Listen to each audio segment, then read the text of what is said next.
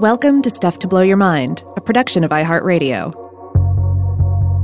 Hi, my name is Robert Lamb, and this is The Monstrefact, a short-form series from Stuff to Blow Your Mind focusing in on mythical creatures, ideas, and monsters in time. The Inuit people of the Bering Sea tell tales of Akhlut, a folkloric monster that takes the form of a giant orca while in the water, but can also venture out onto the ice floes, where it assumes the form of a giant wolf and hunts the flesh of human beings. Whenever one encounters wolf prints that terminate at the edge of an ice floe, then one has found signs of the monster re-entering the water to assume its orca form.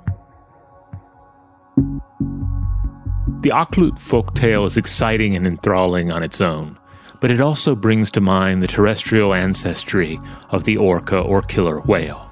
The leading hypothesis on whale evolution holds that the creatures evolved from four-legged land dwellers that increasingly took to the sea, beginning some 50 million years ago.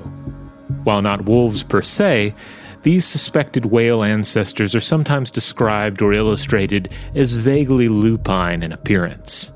Orca are sometimes described as the wolves of the sea, but in 2015, scientists at the University of Copenhagen used genomic data to determine that while walruses shared more in common with dogs and wolves, orcas had more in common with cows.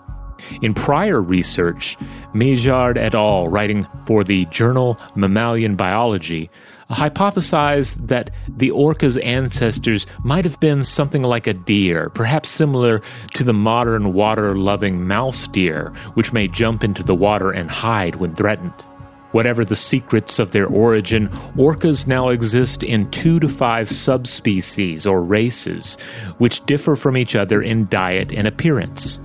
Andrew Foote at the University of Bern, Switzerland, has argued that their genomic differences are, as with humans, partially driven by culture, learned behaviors and ways of surviving that are passed down within a given group. Akhlut stands apart from genomics and scientific scrutiny, but in some ways it nicely embodies the evolutionary connection between land and ocean. Tune in for additional episodes of The Monstrefact each week.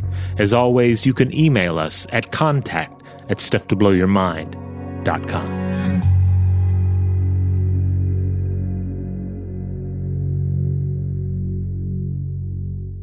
Stuff to Blow Your Mind is a production of iHeartRadio.